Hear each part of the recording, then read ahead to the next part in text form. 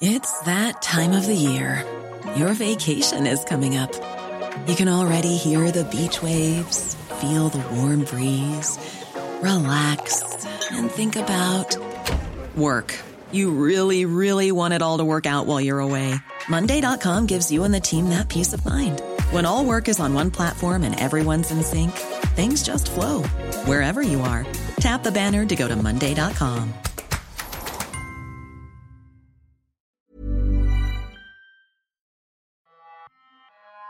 Hello, I'm Andrew Bowser. And I'm Sapphire Sandalo. And welcome to Alter Weekly. Coming up on the show, we're going to do things a little different this week. If you remember a couple episodes back, Sapphire mentioned doing the Cube Game personality test on me. So we're going to take the first half of the show to do just that. Then we talked to Josh Rubin, the director of Scare Me, about how he likes his horror with the proper dose of comedy. And then at the end of the show, we're going to let you know what we're watching next on the Alter Society. But first, it's time for your Newsslash. Newsslash. Nickelodeon's Are You Afraid of the Dark Season 2 has revealed its subtitle, Curse of the Shadow. In the 6-episode-long new season, a new group of kids tell a terrifying tale about a curse that has been cast over their small seaside town, haunted by an all-new villain named the Shadow Man. Are You Afraid of the Dark Season 2 premieres in 2021 on Nickelodeon. The voice cast for Back for Blood video game includes Barbara Crampton. Hey, we know her. Turtle Rock revealed some of the voice cast for the upcoming release. Barbara Crampton from Reanimator is part of the cast. She'll be playing Mom in the game, alongside Alan Ayala as Evangelo, Danielle Judovitz as Holly, William C. Stevens as Walker, and William Salyers as Hoffman. The story takes place after a catastrophic outbreak where most of humanity has either been killed or infected by the devil worm parasite. Back for Blood is scheduled for a worldwide release on June 22nd, 2021. Any Wishmaster fans out there? No? Just me? Okay, well, the Wishmaster franchise returns with official novelization based on the original screenplay. Upon its release in 1997, Wishmaster never received a novelization. So now, 23 years later, Encyclopocalypse Publication steps into the fray to right this wrong. Encyclopocalypse has partnered with Peter Atkins, the original writer of the screenplay, to bring a novelization to life. The book is written by Christian Francis, and it will be released on January 31st in paperback and for Kindle. And that's it. That's your Newsslash. Newsslash. All right, Sapphire, it is time. We've got to make good on a promise that we made a few episodes ago. Yes. We said we were going to play the Cube game. Is that what it is? There were two, but then we'd already done the animal game, kind of, where we talked about it too much. Mm-hmm. So what's the Cube game, and what is this going to tell you about me, or what is it? That's such a devious laugh. You a series of 4. This is a horror podcast. Yeah. So I'm going to ask you a series of 4 questions. Okay. So you need to answer just the first thing that comes to your mind, and I want you to describe as detailed as possible the thing that I am asking you to describe. Okay. So just clear your mind. Okay. Oh man. You ready? Yes. Now when you say describe in detail, you got to give me a limit because I can go on for too long sometimes. Just give me enough. Okay. Well, I'll let you know. I'll be like, okay, we can chill. Okay. Should I keep my eyes closed so I'm kind of less like distracted? If it helps you. Okay. If it helps. It might. Maybe close your eyes. Yeah. Okay. So, all right, here we go. So, first thing I need you to do is imagine that you are in a desert. Just like an empty, vast area. All right, cool. So, you're walking in the desert. And you come upon a cube. Yeah.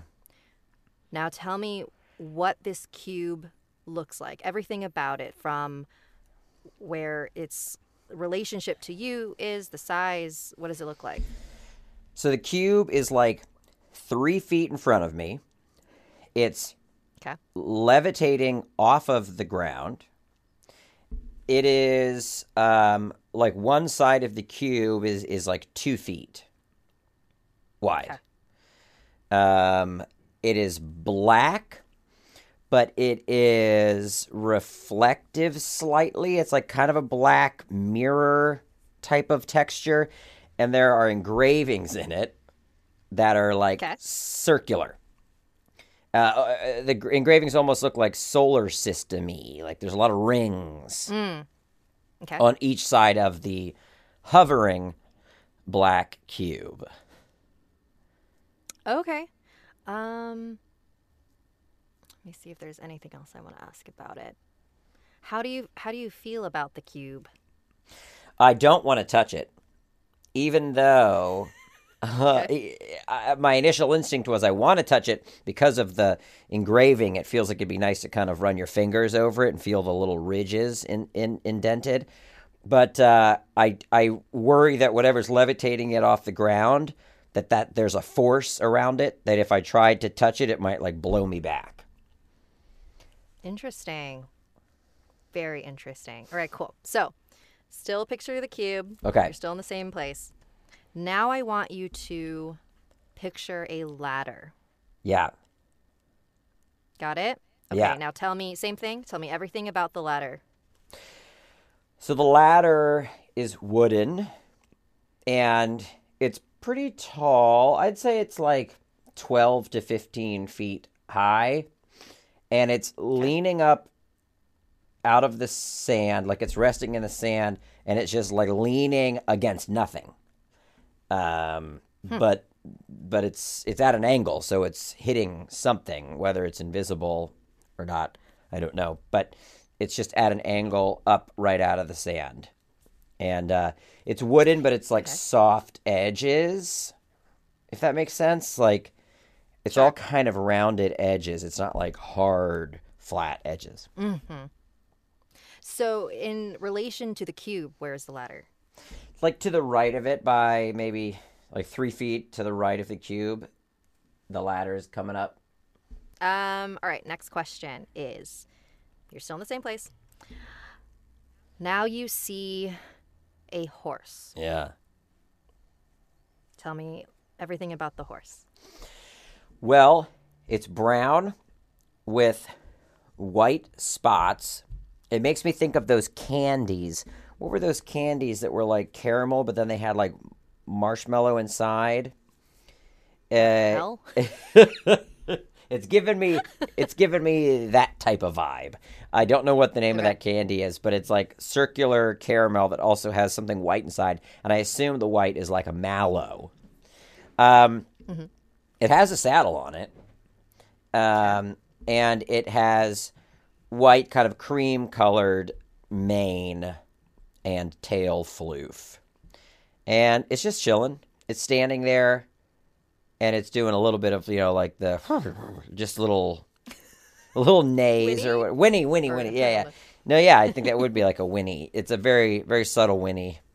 And it's kind of like kicking a little. It's not moving much, but it's just kind of like kicking its feet a little, kicking some sand up. How do you feel about the horse?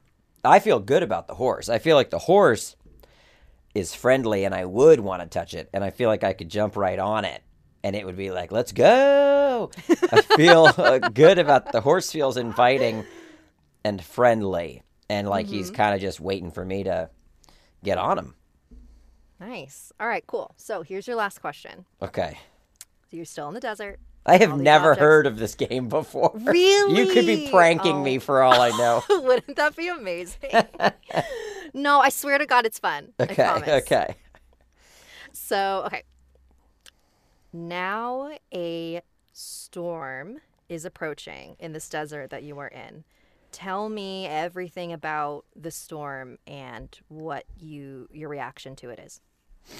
So the storm, I see it in the distance. I see the clouds darkening, and they're kind of spilling into the blue clouds, almost like with an inky consistency. They're like the black clouds are spilling in, filling the sky, and there's little pockets of lightning. Not like the actual beams of lightning, but just like the clouds are being illuminated in little pockets. Mm-hmm. But I feel like riding into the storm. I actually feel like looking at it, I'm like, that's where we need to go, horse. And I want to like get on the horse and ride toward the storm is what I feel. Interesting. Why do you think you feel that way? That there's some destination within it. Like, as if you were saying, oh, we've got to go to Mordor, or maybe there's something through it, like on the other side. But I just feel like the storm is something that's marking a destination or a point of interest that's important and not to be avoided. Interesting. All right, cool. You can open your eyes now. You ready? Yeah. Okay, cool. You sure this isn't a prank like in high school when you're like, hey, there's a pool on the roof. Have you gone to the pool on the roof yet? You're going to listen to me explain this whole situation, and then you're going to be like, so what all that means is you're an idiot. What? You got pranked. No, I promise. And I hope people listening also play this game with people. Yeah. Okay. So this is where it gets a little bit subjective. So we figure it out together. So the way that you describe the cube and how you feel about the cube represents how you what you think of yourself. Oh. All right. So, and what was it? It was like it was floating off the ground, and it was like a Black Mirror-ish. Yeah, and it was like, reflective, material, and it had this engraving in it. Swirlies. Yeah. And you didn't want to go near it because you were afraid it would explode. That's What do you true. think that means? Well, I guess I could, something that I've been learning a lot about myself that a lot of people might not assume, especially for someone who, puts himself on camera and seemingly would like to be the center of attention. I actually have a hard time taking up space or understanding that relationships can be two ways, that we could have disagreements, and that doesn't mean I have to take it down to zero. Like, well, there was a disagreement. That means we hate each other now and everything is on fire and there's no rebuilding that thing. And so I have a hard time. Interesting. And I think that's why I like directing, because I am in a position where I must take up space to get the job done. And there's safety in that. And so I guess what it makes me think when you say the cube is me is that I might be afraid of potency or power in a way. And taking up space. Even just thinking of that cube kind of having this like this reverberative effect that could kind of, shift things. Interesting. Sometimes I'm afraid of being the one to shift things, that I could say, hey, actually, let's not do it this way. Let's do it that way. Or, hey, I don't like this. Or, anything, just taking up space, I have a hard time doing. And again, as a director, it's demanded of you. And I feel like fucking therapy when I'm directing. It feels so freeing to have to make decisions and have a point of view. And well, that actually sort of bleeds into the next thing. So the ladder, you said that your ladder was leaning against nothing, but it was at an angle. It was away from the cube. Okay, so the ladder represents your friendships, and its relationship to the cube is like your relationship with those friends. Wow. Well, what's interesting about that, holy moly. Wouldn't want to be your friend. I mean, that literally, this week I had one very large conversation with my wife about, in essence, how I'm not a great friend. And not for the reasons that you necessarily expect, or maybe for exactly those reasons. But there's a safety I have in work relationships, and it goes back to this like taking things down to zero or letting there be nuance or difficulty in things. I rarely, outside of a work relationship, I treasure the way I relate to people on a project. And if that same person, I'm thinking specifically of an actor that I work with frequently who has said, let's get a beer.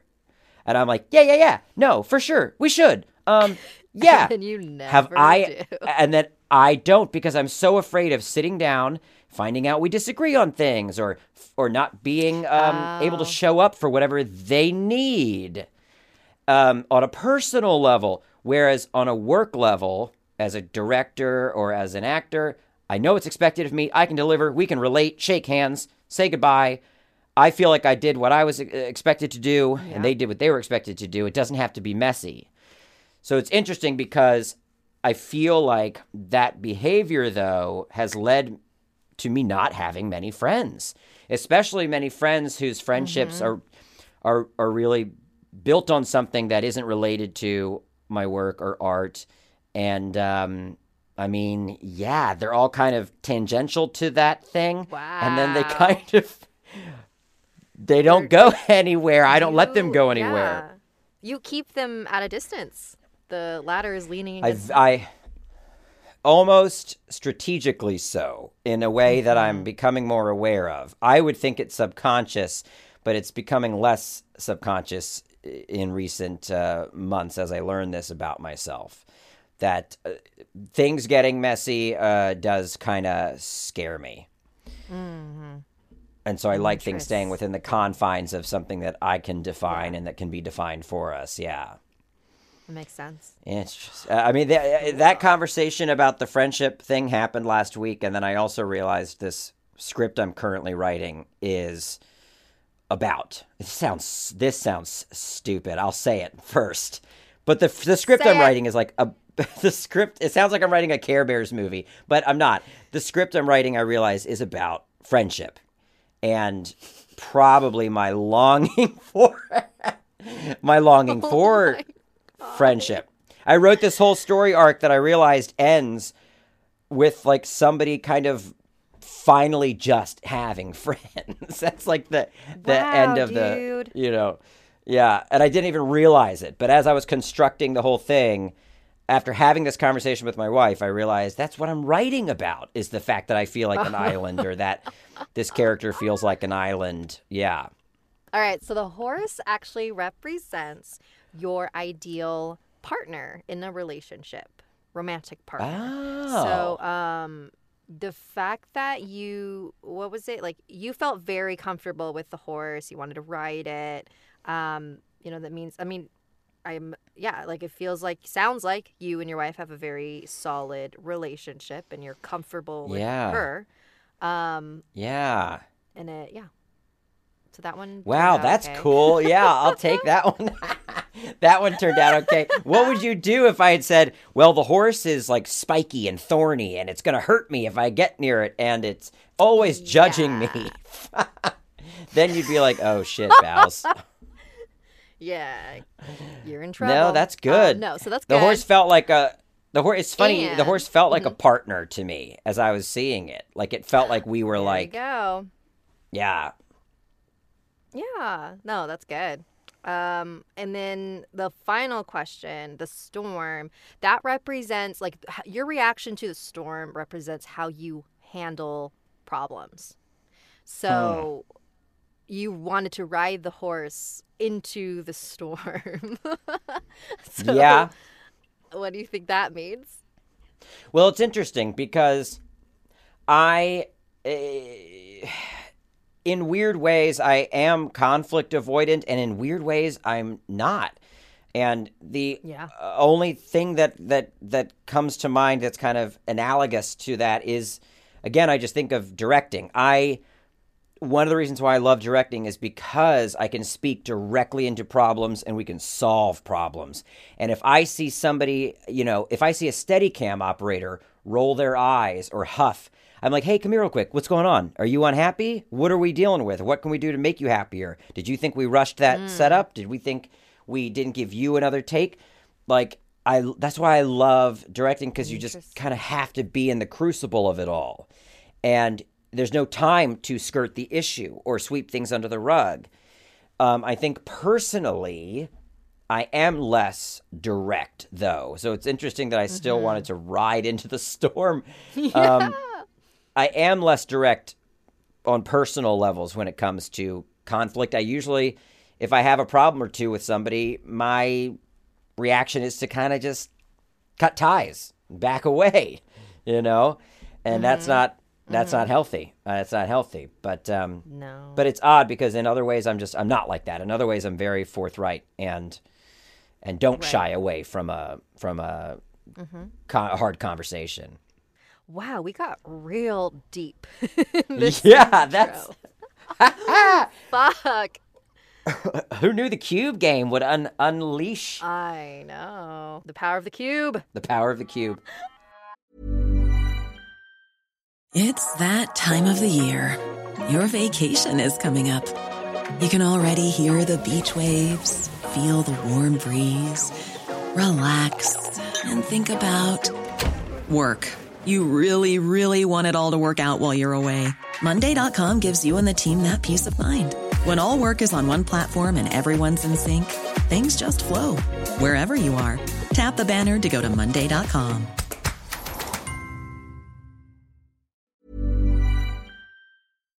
Josh Rubin is a writer, director, and performer known on the internet as one of the primary content creators for the site College Humor. But we're talking to Josh about his feature debut as a director, Scare Me, starring Aya Cash and Josh as two writers hell-bent on scaring each other half to death. Well, thank you for joining us, Josh. We're excited to have you here on Alter Weekly. My pleasure. Thank you. Coming to you live from the floor of my bedroom like any celebrity famous indie horror maker. Totally. We've had guests like in their closet, so it's nice and quiet. We've had guests on the floor of their bedroom before. I know everybody's kind of improvising, especially during these times. So let's talk about Scare Me. Let's talk about where the idea came from. When did you initially come up with this concept to have two actors in a house going through their stories and acting out these tales that they had each written or were coming up with? Well, it was a confluence of events. I'm a commercial director by trade. So, I sell my soul to live for, Clorox or Geico, sometimes Fruit Loops, whatever it is. And my whole life, my mom and dad, very, very supportive. It was a lot of like, you're going to be the next Robin Williams, Jim Carrey, you name it, Mariah Carey, Carey brothers, all the Careys. Mm-hmm. So life kind of came to a head at kind of all at once where I read Like Brothers, the Mark Duplass and Jay Duplass book about their relationship. I'd sort of, and their creative life, I'd ended a relationship like that, a creative relationship and collaboration that just, we sort of parted ways. And as my soul was kind of getting sucked in the world of, branded prank videos, and my folks in my circle were sort of, achieving their dreams because they took these big sort of risks, whether it be moving across the country to, make it in Hollywood, so to speak, which I'd done a few years prior to my writing Scare Me, or financial risks, taking money out to fund their own film. Yeah. I thought it was about time I tried and do that for myself. So essentially, I was like, I'm going to make my own movie, starring myself as sort of an actor showcase where I can bring in an actor or actors to play opposite me. Ideally an actress playing in a role that isn't sexualizing her in any way, where she can do things she wouldn't normally do. And I could really listen and not, just make some kind of sketch movie, just, play in the genre. I was a horror fanatic before I was a comedy person. Me Too was sort of... It's crescendo to me was, it was like Louis C.K., Aziz Ansari, Harvey Weinstein, even Dustin Hoffman. It was like all at once. So what was happening in the world was this constant conversation of, it was like another hero or another person I'd look up to in my beloved industry that I was selling my soul to try and climb was, for lack of a better word, power tripping, fucking people over, especially the women in their circles. And I was having a lot of conversations with the women in my circle who were ironically fans of mine from the College Humor years. Mm-hmm. Very, boobs, beer, and video games oriented site. And I thought, wouldn't it be interesting to make a genre film that scratched my itch of frustration about this whole thing and sort of address these Freds that I had met in my life who were, essentially, 30-something American white guys who can't self-soothe in the face of a woman's greatness. In other words, I knew that in making my first film that the drive of it, the engine and the urgency of it would be this sort of, the theme of gender dynamics. And being a fan of the genre, I wasn't, intending to set out on making some preachy Me Too movie.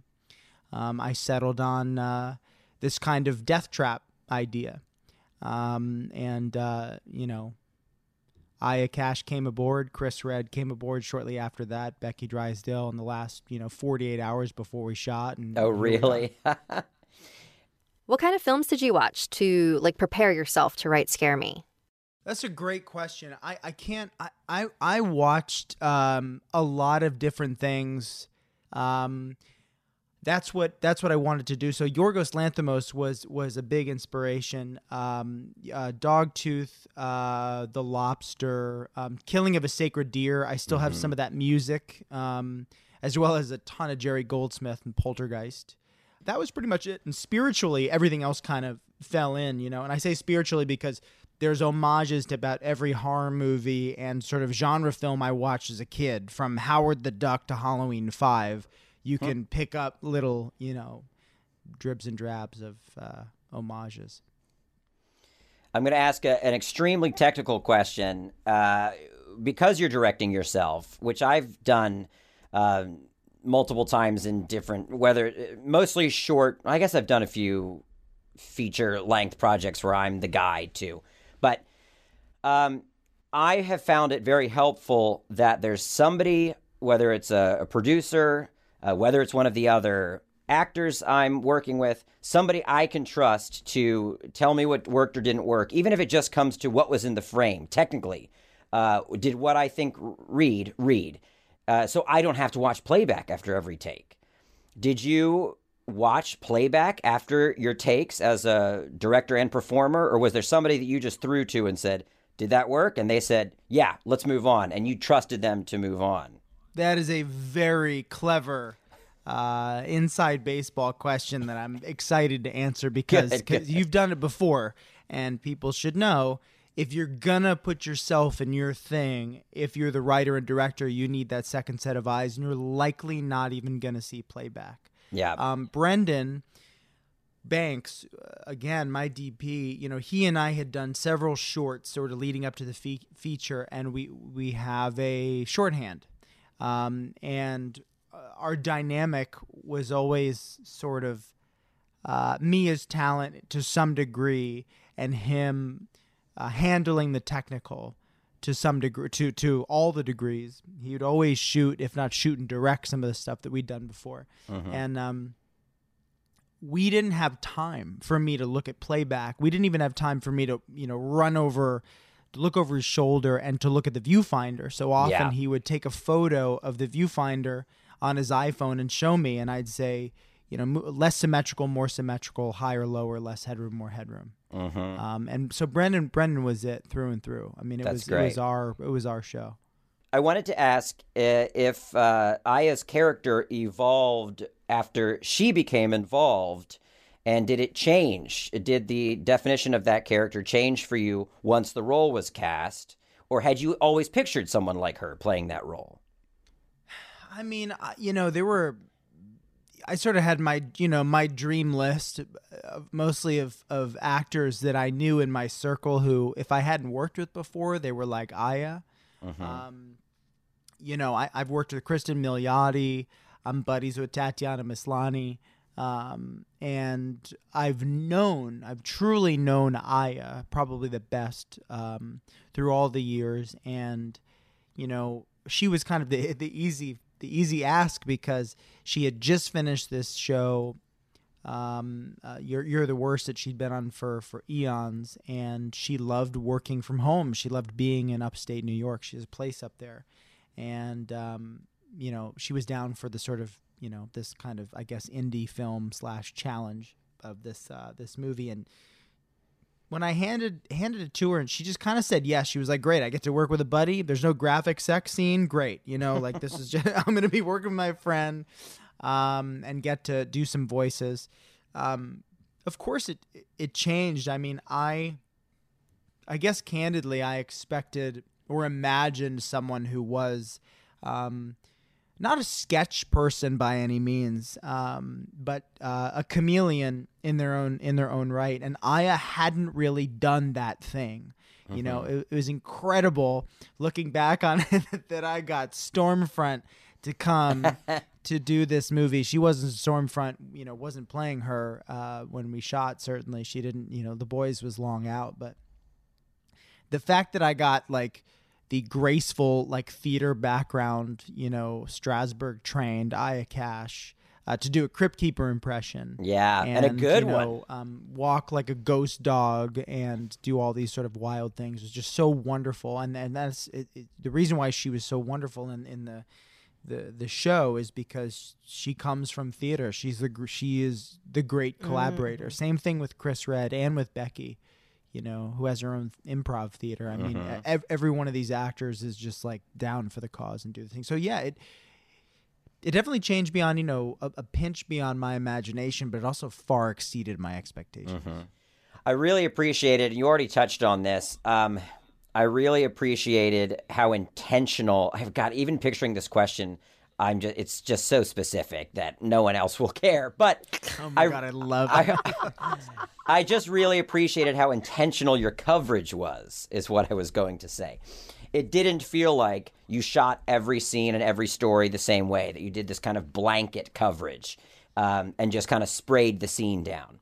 It felt like you very clearly, and your DP understood, we're in a limited space, so we have to try and make that space feel as different as possible shot to shot. And I think that was done really well.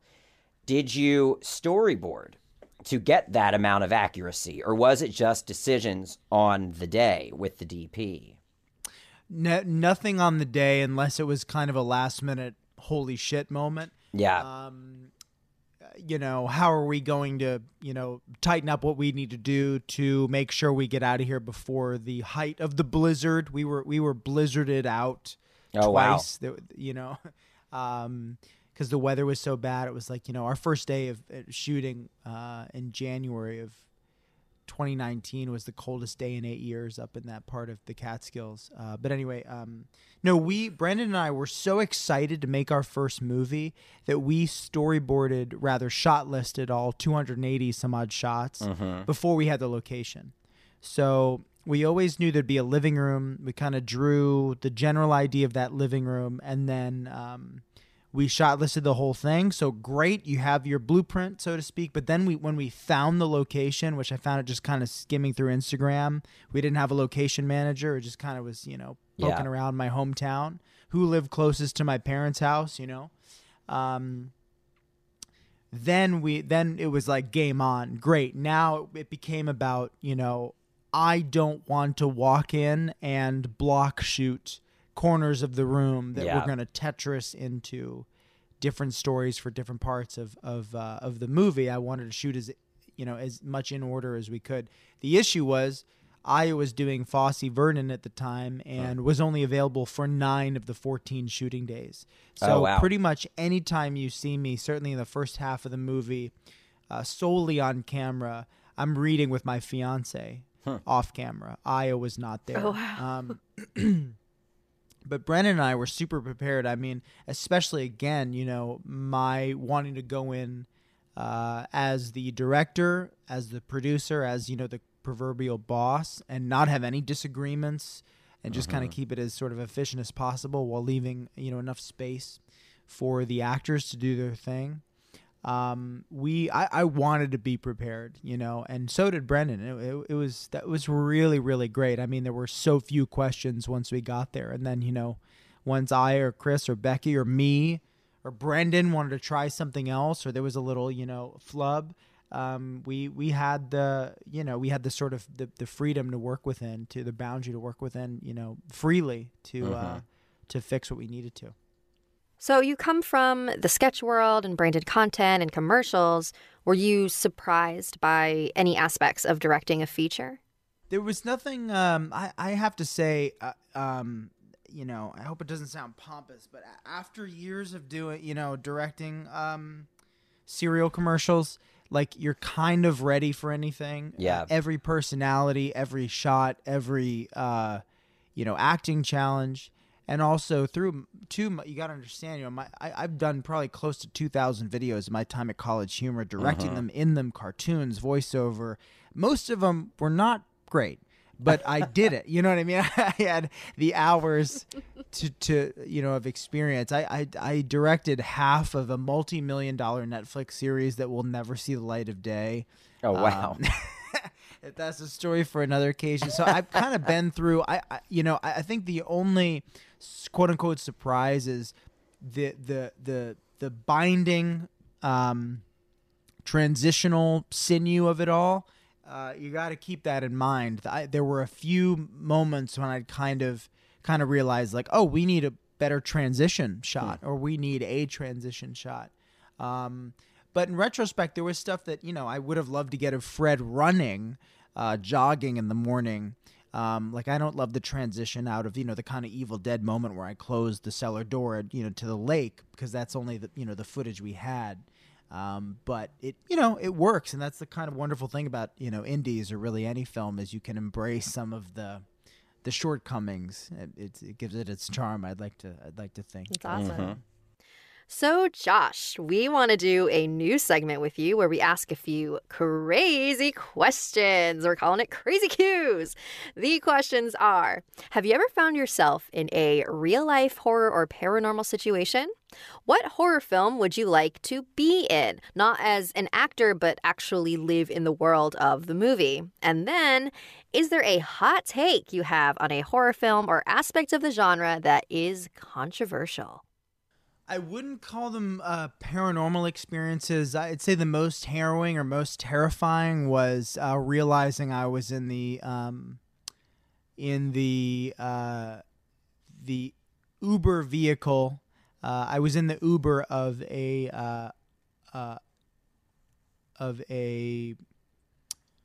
I don't want to say crazy person, but of a wild card of a human being. This college student. I was in Austin, and this guy was basically a young Zodiac.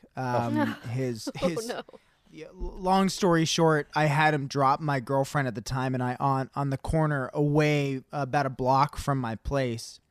Because he started making these odd comments, and, you know, he's like, what's so funny? He's like talking like Buffalo Bill. Like, what are you talking about back there? He drives halfway down the block, and as we're walking towards our place, I see him turn around and head in our direction again. And I grab my girlfriend's hand, and I just was like, run. And we run around the corner, and we close the gate to this Airbnb I was staying at in Texas, and we're hiding behind this fence, and the high beams of his car slow down and cut through the slats of this fence to like search for us. He drives away. We run upstairs. I say, don't turn the lights on. We watch him circle the block again, and then one more time again. And I called Uber, and they told me that he was, you know, they have the map. You know, they're like, oh, it looks like he's, you know, halfway downtown now, and do you want us to call him and tell him that he was bad? And I was like, no, don't say anything. He was very good. So that was the closest to paranormal, like and real life horror. Real life horror, like pants poop bad. What kind of stuff was he saying? Yeah. It was such a movie moment, because he was like, you know, it started with him saying that, you know, everybody in his part of town, he's like, oh, have you gone to College City? You know, he knew we were from out of town. It was something like College City. And I was like, oh, no, I haven't been there. He goes, yeah, everyone down in College City is crazy. I'm from College City. Like, that was like the first thing. And we're like, oh, okay. Great. And then I make my girlfriend, like, separately, I say some comment that gets my girlfriend laughing. And he goes, what's so funny? And it was just like, you know, the goosebumps, and it's like, oh, you know, I'm just being a little silly Billy, and I was just trying to like trying to disarm. And Yeah. it just got weirder. And then we were just kind of like, hey, can you drop me off here? And then, then it escalated. Oh, wow. I had an Uber I driver ran once. for my life. I had an Uber driver once, give me a short work of fiction that they had written. Wow. Oh, boy. And they handed it to me, and I started flipping through it, and it read like a serial killer's manifesto. I'm assuming it was fiction, but the text, as I just glanced, was like, and then I cut her up into pieces. And I was like, okay, so what's this kind of, is it kind of like a Stephen King? And he's like, yeah, I'm like really into horror. But it just felt like it was too soon to give me that book in our What do you think of ride. that? Am I good? Yeah, exactly. You have any notes? Did I do good? That's unnerving. So another one of our crazy cues, kind of spinning off of that, is what horror film would you like to be in? Not as an actor, but actually live in the world of. If you could be a character within a horror film. Because I find it's not often or always your favorite horror film. My favorite horror film was Pumpkinhead. But that'd be miserable. That'd be bleak. It'd be bleak. So when I think of what I'd like to be in, I actually think I'd like to be in Scream. I just love them all sitting at the fountain talking in the beginning. And that style, that like late 90s style. So that's my answer. Not that anybody wanted to know. But what about for you? I wanted to know. Okay, good. Is there a horror film you'd like to exist within? Man, that is a great question.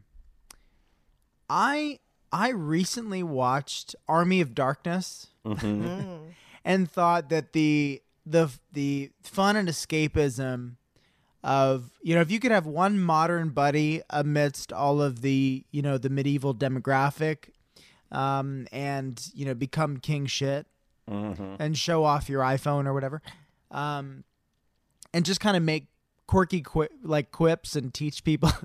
I just thought like Ash's experience of like corrupting this medieval town was so fun. But also, and maybe this rolls into remake territory, but I really love the world of Demon Knight, Tales from the Crypt, Demon Knight, the sort of like, grittier, darker, Dusk Till Dawn kind of vibe, and all held up with, tough types at a bar and like just glowing, colorful eyeballs. And I don't know, I could live happily in anywhere. I think maybe what would take the cake is, coming out of the holidays, Gremlins in that idyllic town. Before it gets overrun. So yeah, there's a tie of 3. Yeah. Tangential, but I have to ask, due to the chip on my own shoulder, I ask anyone who's involved in both comedy and horror if they're met with the same sentiment that I'm met with often, which is we don't want comedy and horror. We want straight horror. Have you been met with that response from people as you've pitched projects? Because for me as a horror fan, comedy has always been inextricably tied to the horror that I love, and especially Tales from the Crypt. The humor that's laced throughout those episodes is part of what made me fall in love with horror as a whole. And I find it odd that anyone would want to separate the two. Yeah, this is a controversial statement, but people who just love straight horror, I think they're just fucked up. I just think it's just fucked up. It's like you're just gonna like, you want to watch Green Inferno and just have a glass of wine. I just don't understand. I respect it. I respect dismemberment. But Sapphire, is that you? What's that? Yes, I'm that Sapphire? offended.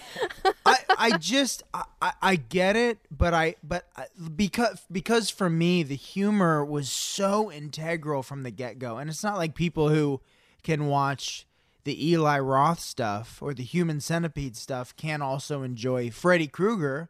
Well, Freddy was the fucking gateway to the whole thing. I mean, he was a cartoon character. I love Dream Warrior.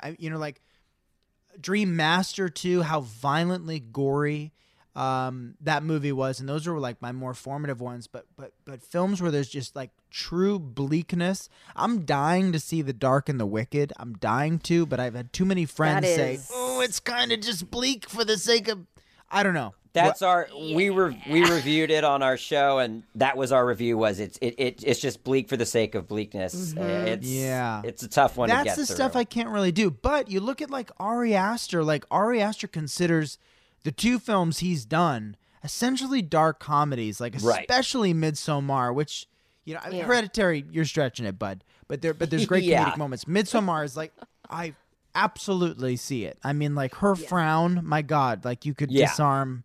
Anything, and just the kind of the eugenicist, sweet, Scandinavian village.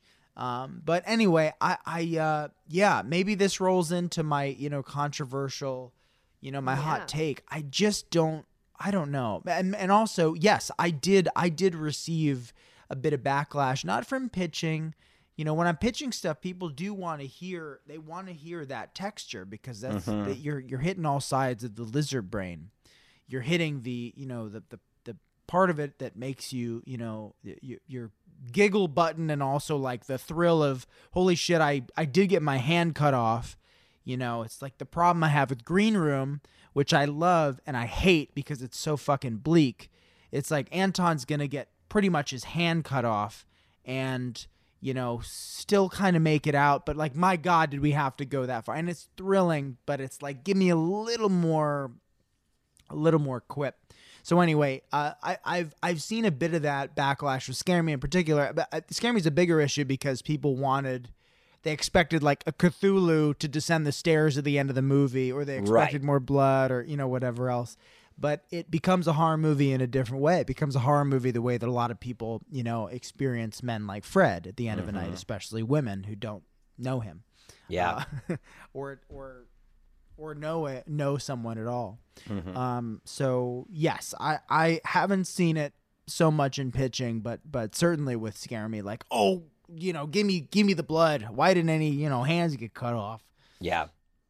Sapphire, do you want to set up our last crazy Q, the hot take crazy Q? Yeah, I mean, did you already kind of answer it? By the way, Sapphire, I did not. I hope I'm not offending you. I know it's a hot take. I know it's a hot take, girl. But it's like, fuck. You know what I mean? Like, we're just gonna cut off limbs. No, I do know that it is fucked up. I don't know why I love it. I don't know. I don't know if I could just watch a bunch of mouths get sewn to butts and then like. I think it also just like I definitely watched Human Centipede just to see. I was like, how in the world is this? How was this made? But like, I didn't enjoy it. No.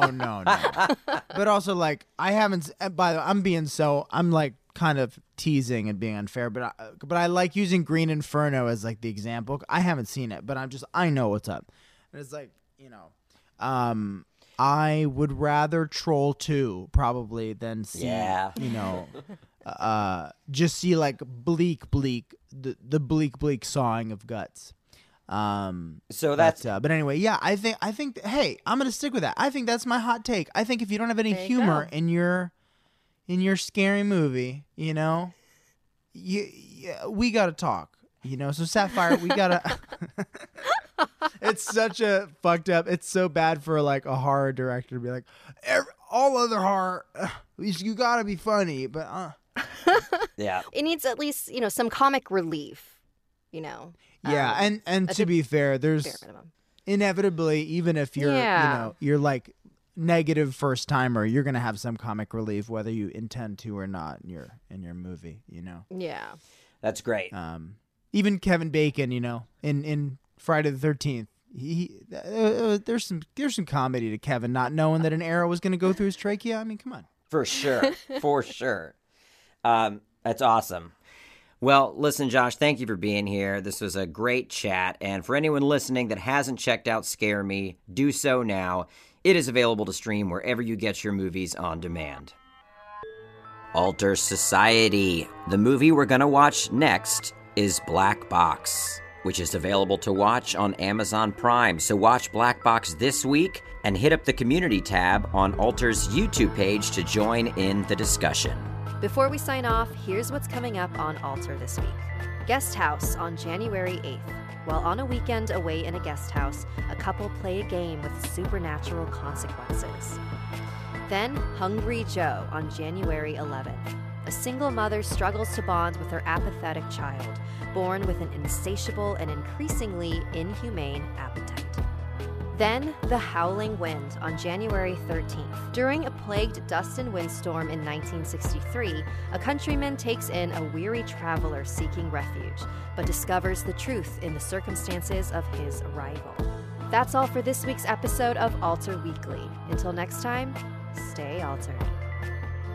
You can catch new episodes of Alter Weekly every Thursday. Get it wherever you get your podcasts, and make sure to subscribe and download. Alter Weekly is produced by Andrew Bowser with theme music by Sapphire Sandalo. Alter Weekly is executive produced by Stephen Michael and Lauren Palmer at Gunpowder and Sky.